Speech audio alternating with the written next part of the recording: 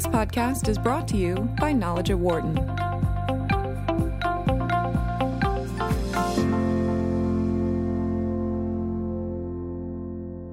In the 10th anniversary edition of the Leader's Checklist, world-renowned leadership expert and Wharton professor Michael Useem shows you how to lead through any challenge. Useem offers a leader's checklist with 16 mission-critical principles to help you develop your ability to make good and timely decisions in unpredictable and stressful environments, for those moments when leadership really matters. I'm Brett Lajrado, senior editor at Wharton School Press.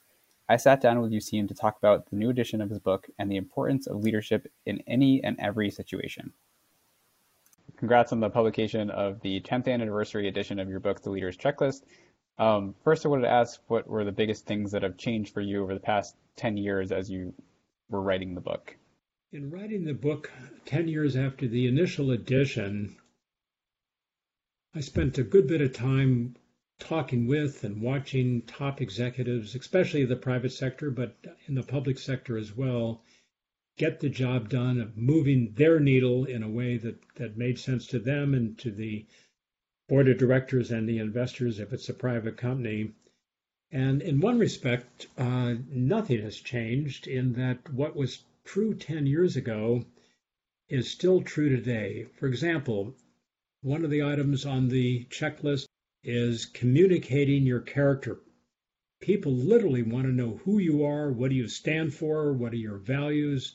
Another principle, honor the room. It's a politician's phrase. Whenever you meet with on the web or in some more personal or public way in a physical space with people, they want to know that you know who they are and how much you appreciate that you are doing your job in collaboration with the leaders of the enterprise. So those two factors, for example, of the 15 I originally had put together in the first version of the Leader's Checklist, remain as true now as they did then. Having said that, three of the factors that I had included in the original 15 during an era of enormous change and certainly unbelievable stress that's been brought about by the pandemic, three of the factors I think have taken on more salience, or there's more reason to focus on them or to be paying attention to them. You want to pay attention to everything, but these I think deserve special attention now, given the changes of the last couple of years with COVID-19. And I think there's a greater stress on thinking strategically, which is one of the items. So think and act strategically, which connects with another book that I co-wrote with Harbir Singh called The Strategic Leader's Roadmap. Number two, decide decisively. Time clocks are moving faster. Problems emerge more quickly. Customers are more ready to change, especially in an era where changing costs or switching costs are quite low. You've got to make clear to everybody at all the layers of management and leadership from your level to the front line, you've really got to decide decisively. We got to get on with it, and I've become ever more convinced that that's one of the most vital elements on anybody's leader's checklist. So the original Leader's Checklist featured 15 principles. This new one features a 16th principle. And can you explain, why you added it here and how it complements the other parts of the checklist? The Leader's Checklist number 16 in this new edition reads very simply, think like a CEO.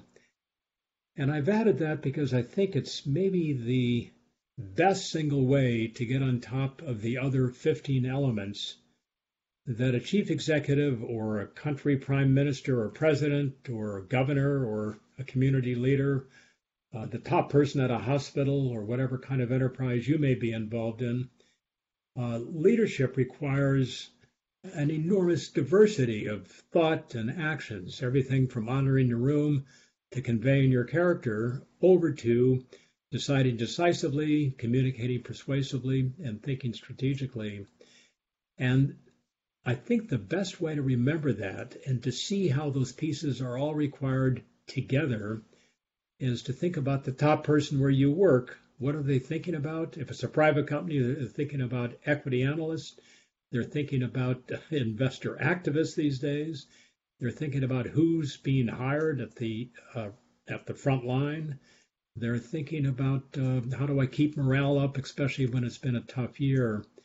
And thus, the phrase "think like a CEO" is a kind of a device to help yourself ensure that as you take an action or make a decision or hire somebody, that you're taking into account all of the 15 other vital items of the leader's checklist. We need the whole thing. We need to be a complete leader, and thinking like a CEO helps us do exactly that. So you provide the principles, but leaders obviously have to be able to do something with them. Can you talk about how anyone can customize the checklist and test it and put it into action? It's a really important point in the sense that if you are a pilot of a commercial aircraft, the company and then the regulatory authority, the FAA in the case of the US, is going to insist that before you take off, you got to look at the fuel, the flight plan, the weight, the anti-collision radar. You have no choice but to follow a checklist, a pre-flight checklist that's given to you. Same thing for surgeons. As surgeons go into their medical center operating room, they typically have to go through a 19 or 20 item, what they will call a timeout. Do we have the right patient? It's going to be the left knee and not the right knee that we're going to replace today. They have to go through all of those items for very good reason, and that is we're going to be in trouble if we get everything else right, but forget to check the fuel in the case of a pilot, or we forget to check the name of the patient in the case of the operating room. So with all that said, what is vital is that we enact them, take them to heart. But if we're now talking about leadership, we are not given what we should be taken to heart. We have to invent, we have to build out of our own experience what is most critical. And thus, what makes a leadership checklist very different from a pilot's checklist or a surgeon's checklist is that we need to create it ourselves, and because conditions in different countries and circumstances in different companies and communities, because the differences are so great, a checklist for, say, leading a Google is going to be very different from a checklist for leading a General Electric, or a checklist here in the U.S. will be very different, say, from that you might want to ensure you have in India or Korea or Thailand or China. And thus, very strong advocacy on my part here is take a look at other checklists. We got some examples in the book, of course, and use that as a foundation for developing your own, but make certain it's your own and it addresses the concerns and cultures of the setting you're in. And then test it out. See what, if you fail to follow one of the principles, watch what happened. Or in the case of some of the principles that don't apply where you are, as you watch what happened, the answer may be nothing. So you don't need that principle. Thus, customize it, test it, refine it, improve it, build it out, and then put it into action.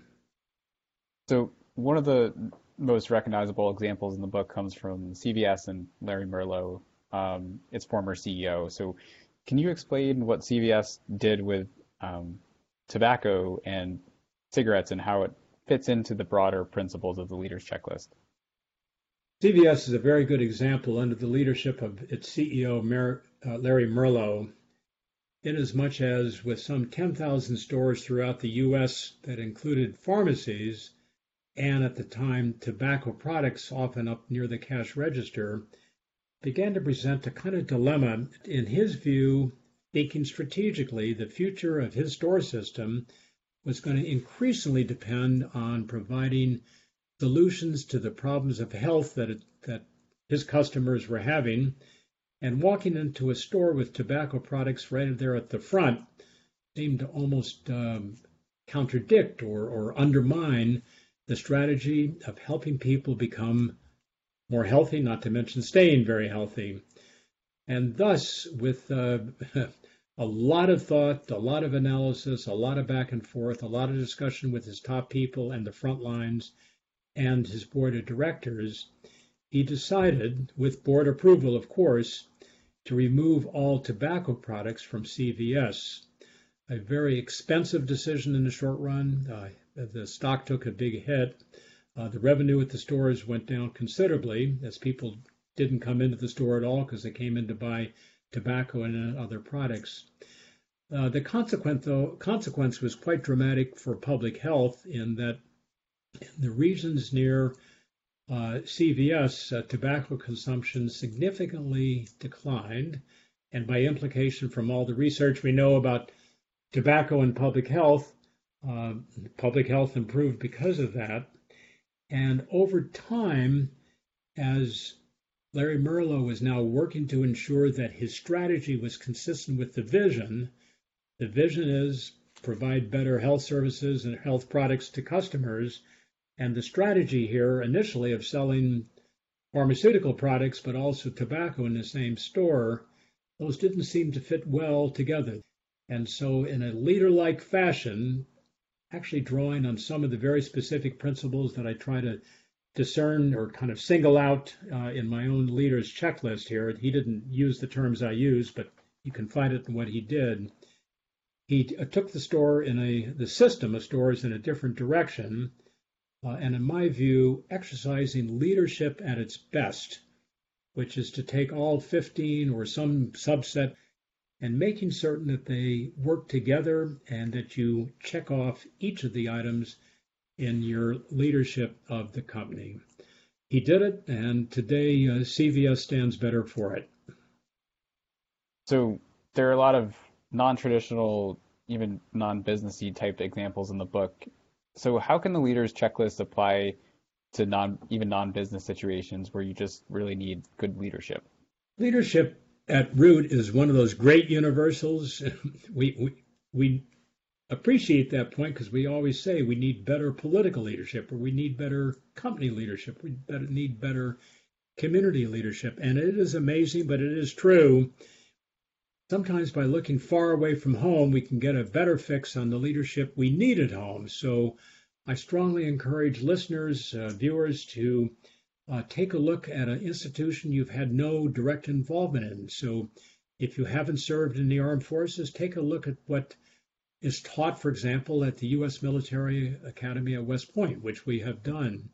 Or if you're in the military, and we've worked the other direction on this directly, take a look at what General Electric or Google or American Express is doing to better appreciate what you might want to do back in your own setting. And thus, the book is really addressed at anybody that wants to make a difference, where you've got more than yourself and a couple other people, whether it's in a startup, a private company, a nonprofit serving a community, maybe microfinance, for example, a hospital, a health center, a health practice, a company, and even a community and a country. And I maybe double down on that in saying nobody's got the perfect solution or the perfect definition of what goes into leadership, but by looking abroad and looking outside our own enterprise at others, including those not in your own sector, I think we can learn enormously what's vital back in our own setting. For more insight from Knowledge at Wharton, please visit knowledge.wharton.upenn.edu.